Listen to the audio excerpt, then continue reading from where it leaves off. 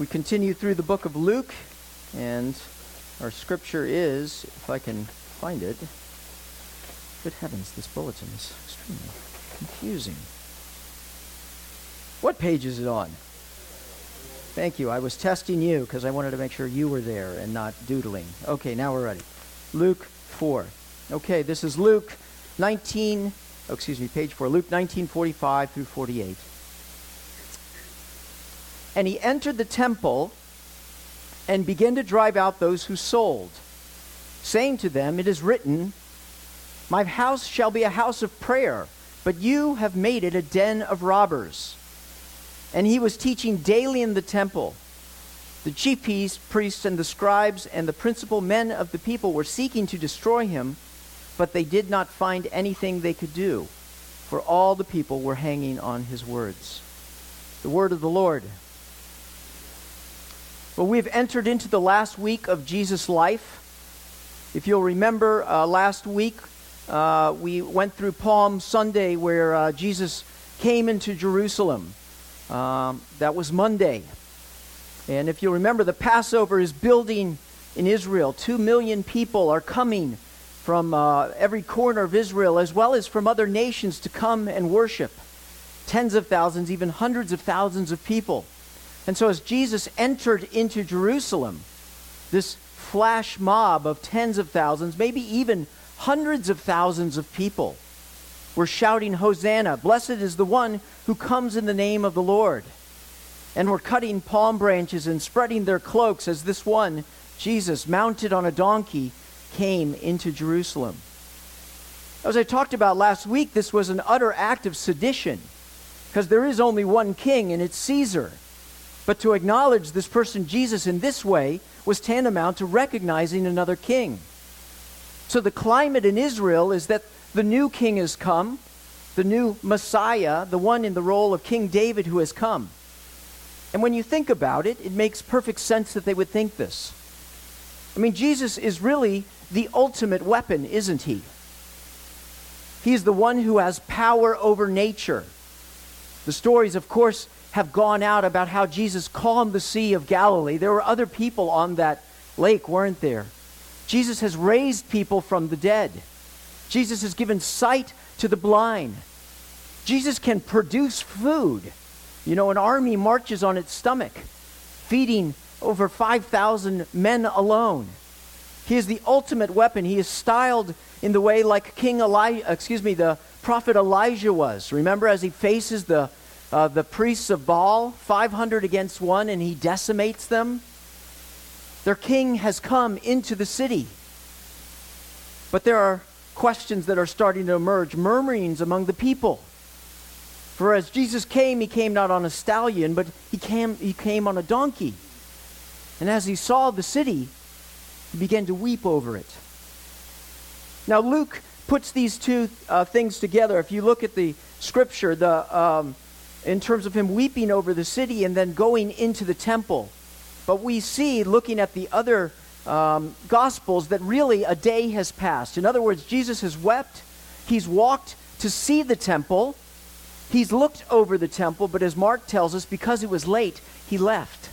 He went back to Bethany, 2 miles away. And so today is Tuesday when Jesus is coming. And we have to think about the question, what is it that Jesus has been thinking about? From Monday, as he's left the temple to go back, to Tuesday, as he's now coming.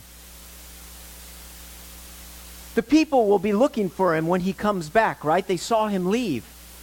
Their expectation will be that Jesus will go straight to attack Fort Antonia. This is where the garrison of the Roman troops are stationed. This is where Pilate's house is. This is where things are supposed to get going. But to their consternation, Jesus doesn't walk down the road to lay siege and to call upon fire to Fort Antonia, but rather he goes and he attacks the temple. In fact, Jesus is a one-man wrecking crew.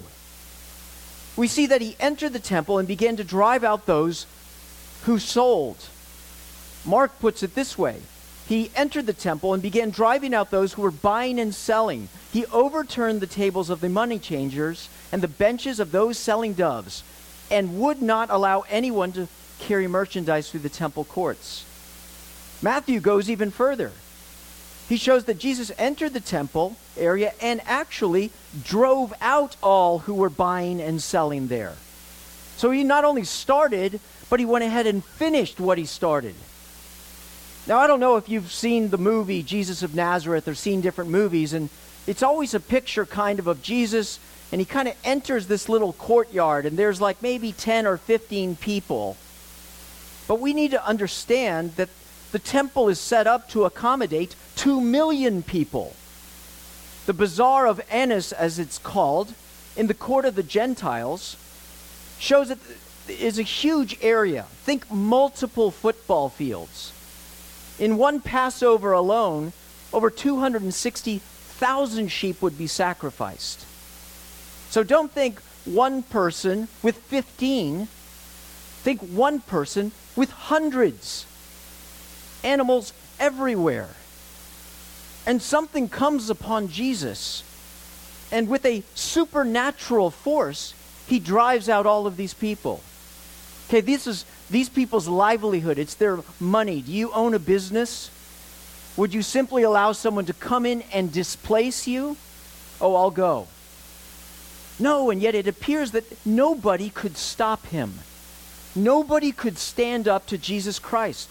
There was a passion and a power in what he was doing, that much in the same way as he had control over the environment, control over the world, he was a one-man army, not attacking the Romans, but rather attacking the temple.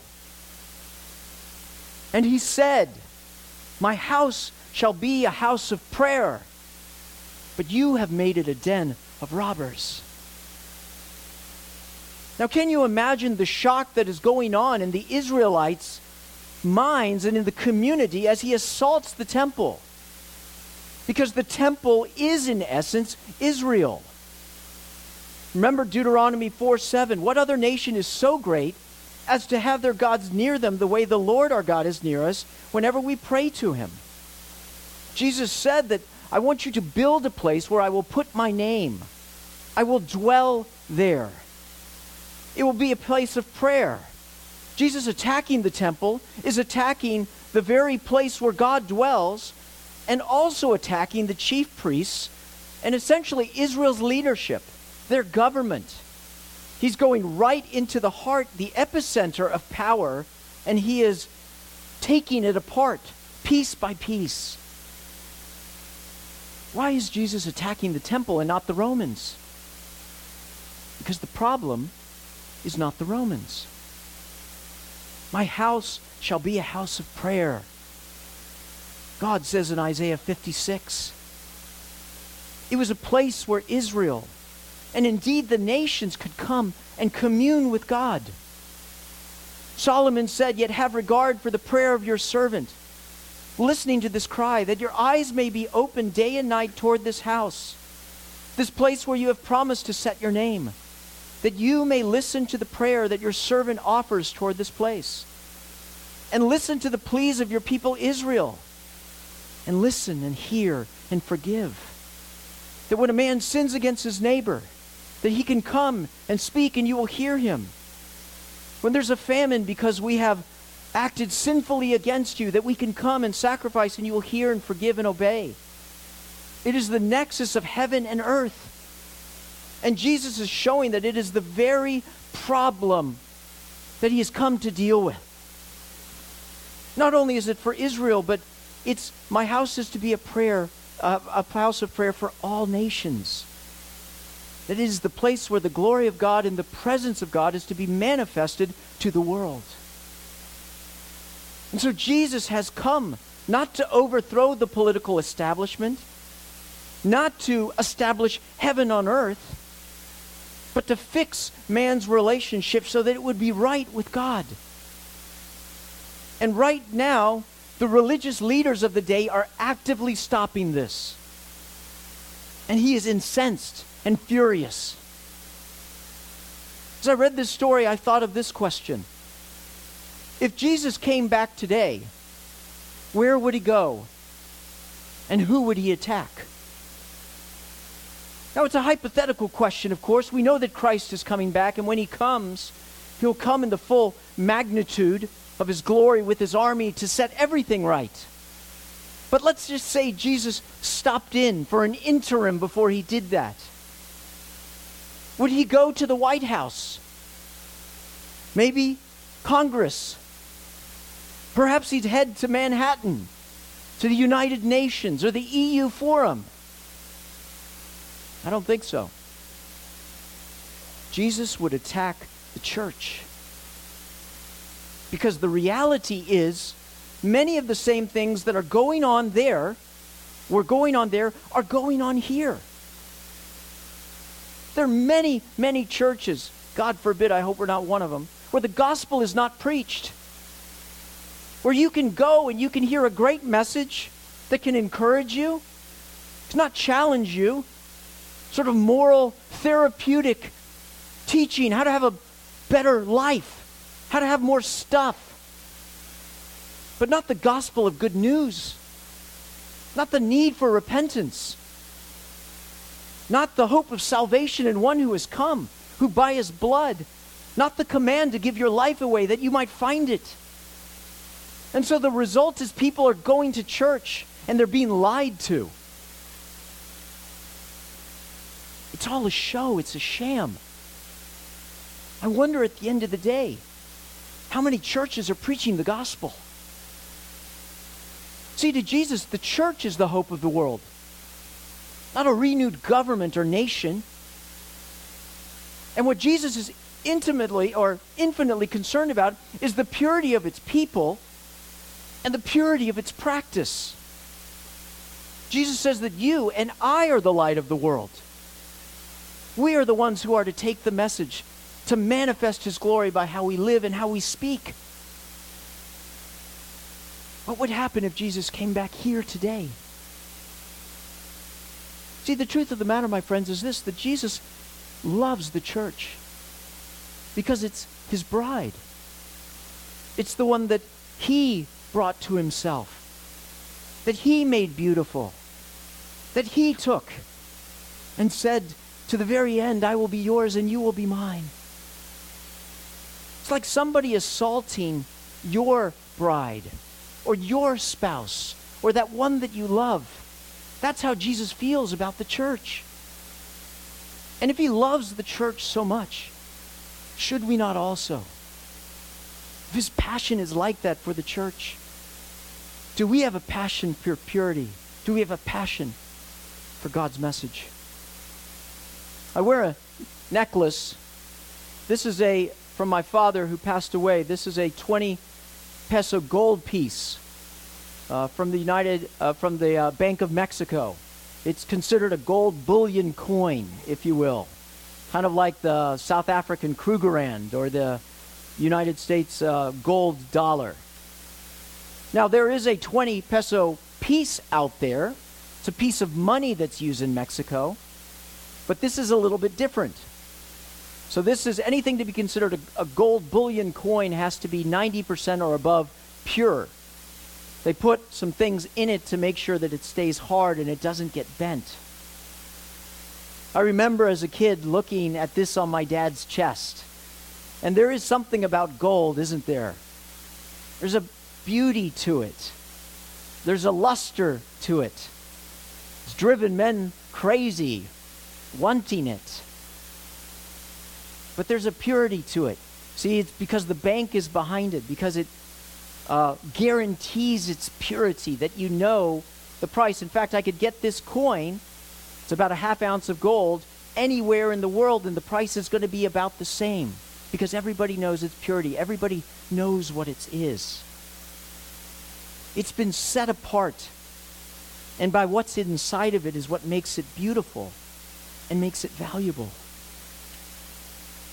See, Jesus is purifying a church. God came into the world to purify his church, and he is purifying it. See, we want him often to attack out there the problems of the world, or maybe those other churches. We want him to purify those. But the problems of the world will not be solved with politics. It's not about fixing the system. It's about a new life. A message that can change the corrupt heart and make it beautiful and make it pure. Jesus said, upon this rock, the testimony that I'm going to give you, apostles, I shall build my church, and the gates of hell shall not prevail against it.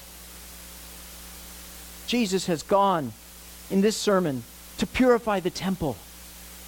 And he continues to purify his church. His heat is upon us. And sooner or later we will begin to feel it. I believe that we will stand the test of time, but it's only when the heat comes upon that we really know what's inside. Now I want to turn the corner here because some people can say, Carlos, you're going a little bit far with this analogy, right? I mean, Jesus entered the temple. Yeah, there were some bad people, but isn't he a little bit over the top? I mean, this is crazy stuff. I want to tell you a little bit about what was going on in the temple so you fully understand it. Where Jesus walked into this area was called the Bazaar of Annas. If you remember, the temple is composed of several different courts. The biggest one outside is called the temple of the court of the Gentiles. Anybody can come into it. It's a giant area. And from the court of the Gentiles, you would enter another gate, the gate called Beautiful, to the court of the women. Makes perfect sense, doesn't it? The court of the women is where Jewish women and men could gather, but Gentiles could not, upon threat of death. From the court of the women was the court of the Israelites, which was really of the Israel men, who could go and could look into the gate where there was the court of the priests, where the sacrifices were being taken care of. Well, as you know, in Passover, and one of the key functions of the temple is sacrifice. And so you have millions of people who are coming in. Where are they going to get their animals? Well, a system was set up. It was called the Bazaar of Annas because Annas was the high priest. And what the high priest would do was sell franchise fees to different people who would set up stalls, if you will, to go ahead and sell product, namely animals and other things. Now you're sort of scratching your head going, why don't people bring their own animal? Because that's what it says when you read Leviticus. Well, the issue is the animals need to be a certain quality, if you will. Remember, without blemish and so forth and so forth? Who was the one who would check whether the animal passed muster or not? Well, it was the priests who were under Annas. And so, nope, that animal doesn't work. Nope, that animal doesn't work. But we have one for you. It can be found in the Bazaar of Annas. Pretty soon, no one was bringing their animal anymore. It was a rigged system. And they were selling animals for 10 times the fair price. See, people would pay exorbitantly for franchises because it was a captive market. My uncle actually owns some stores at DFW Airport. Have you ever flown through DFW, Dallas Airport? It's ginormous. And he has to pay these obscene amounts because it's a captive audience. And so he can charge higher prices. It's exactly what's going on here. 10 times the price.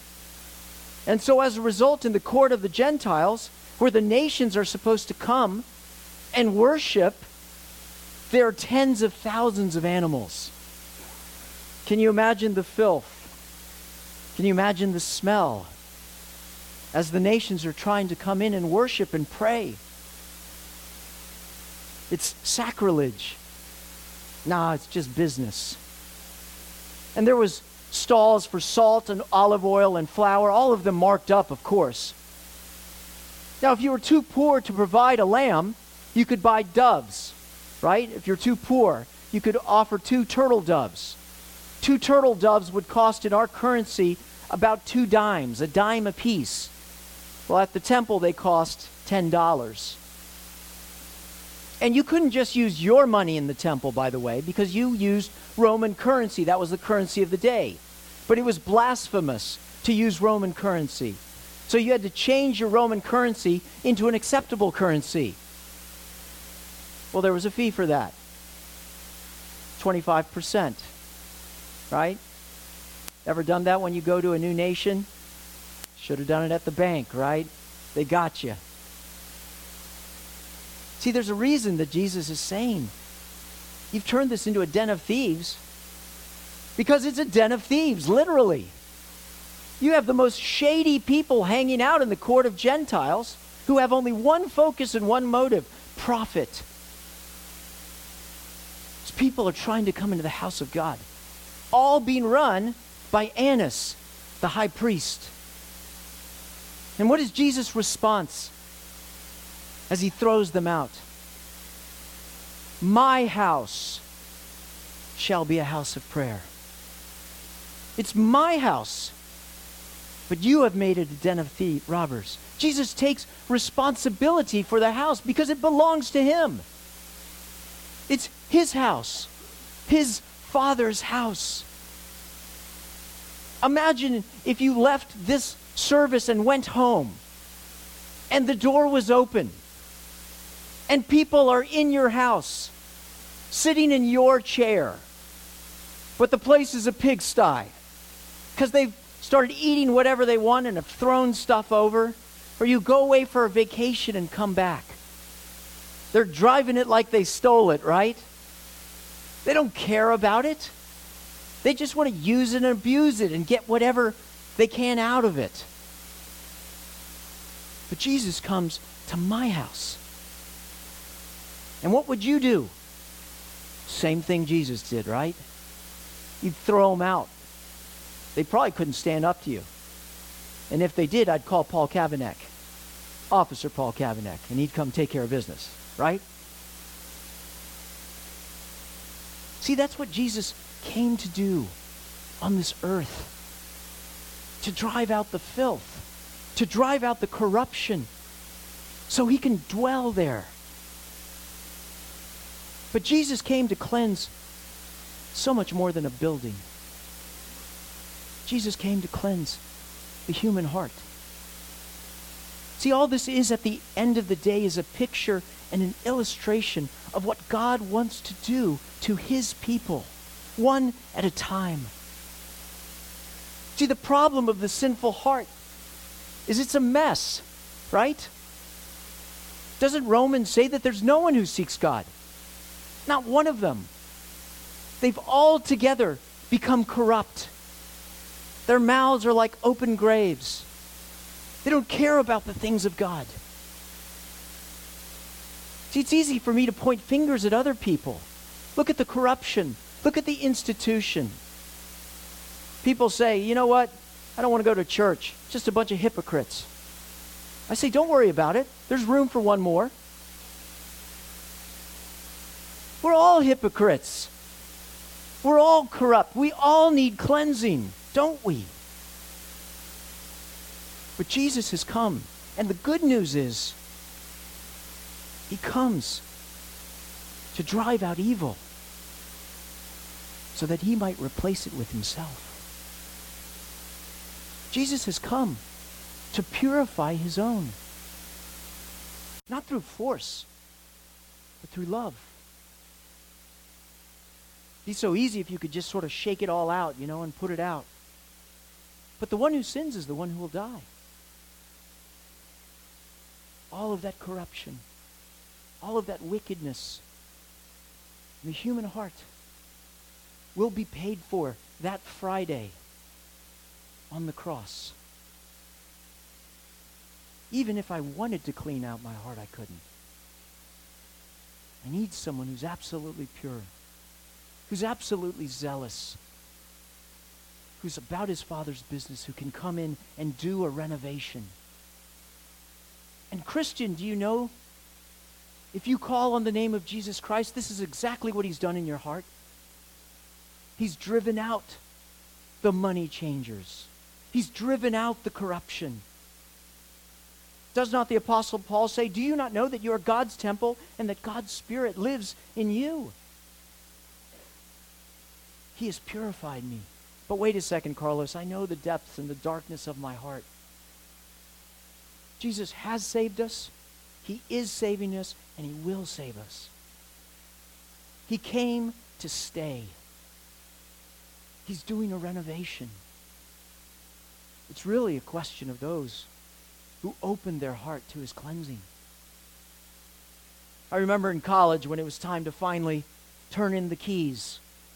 We had lived in an apartment for a couple years together, me and 4 other guys. We were extremely cleanly people. You know, it was immaculate, if you will. You could eat off the floor. Granted, I don't know what you'd be eating off the floor. There was a problem. We used to play this game, and we had this long hallway where one guy would try to get by the other guy, right? And, you'd try to, squeeze by, but if you were quick, you could sort of pin him against the wall. So I remember one time when one of my roommates was running down, and I timed it just perfectly and just put him right through the drywall. I mean, huge hole right here. Now, I didn't know how to fix drywall, right? But I think the landlord is going to want that fixed. Thank goodness for my roommate's dad, who came in with the mud and all the tools and the new drywall, and he came in and he rehabilitated. He cut out the old. He brought in the new. By the time it was done and painted, that place looked better than it had ever looked before we even got there. Jesus is intending for nothing less than a holy habitation in our hearts. And the blood that he will shed on Friday is more than enough to cleanse the corruption of the deepest, darkest heart. He stays, and he makes us acceptable. Jesus went into the temple because it belonged to him. But Jesus is so gracious that though he made us, he doesn't barge into our hearts. And he says, "Behold, I stand at the door and knock. If anyone hears my voice, if anyone wants me to come in and do a work, I will." Have you opened your heart to the Lord Jesus Christ? Have you let him come in and wreck your house? Throw out the furniture. Bring in the new stuff. Have you given him the keys and the deed and say it may be a fixer-upper, but it's yours? The Bible says, therefore, in view of God's mercy, let us offer our bodies as living sacrifices, holy and pleasing to God. This is our spiritual act of worship. I love the end of this story. And he was teaching daily in the temple. The chief priests and scribes, they were trying to destroy him. But they couldn't because the people were hanging on his words. The very place where Jesus threw out the money changers, he replaced with himself. He brought a new word, a new presence, a new life. The worshipers that Jesus is looking for are not the people that have all the money, not the people that have it all together, but the people who will worship him in spirit and truth. The people who have opened up their hearts and said, "Dwell in me. Change me from within. Let me live in your truth." How can we make sure that this church is pure? It's not by scrubbing the walls. It's not by keeping the books clean, though that's a good idea.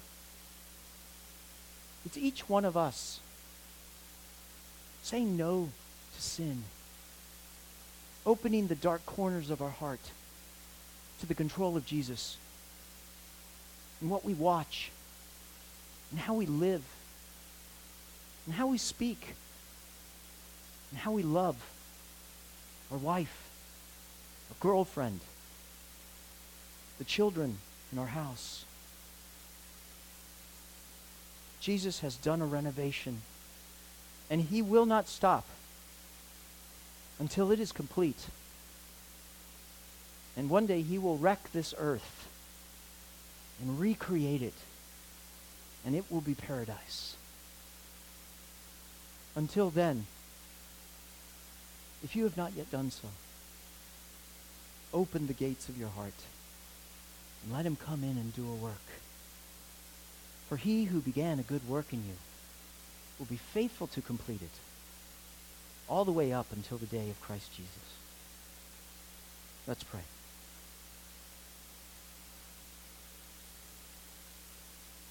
God, I thank you that you sent your Son. Jesus, I thank you that your renovation is more than simply patching up drywall, but it's a resurrection, a new life, a new heart that you are tending and caring for. Jesus, I pray that our life would be filled with the purity of your Holy Spirit, that we would live in such a way that befits your presence as our honored guest and master. And Lord, we pray for this church, that if you were to come back, you would celebrate. Not that we have it all together, but there is no hypocrisy, Lord. Rather, there is humility and dependence and trust. We pray all these things in Christ's name. Amen.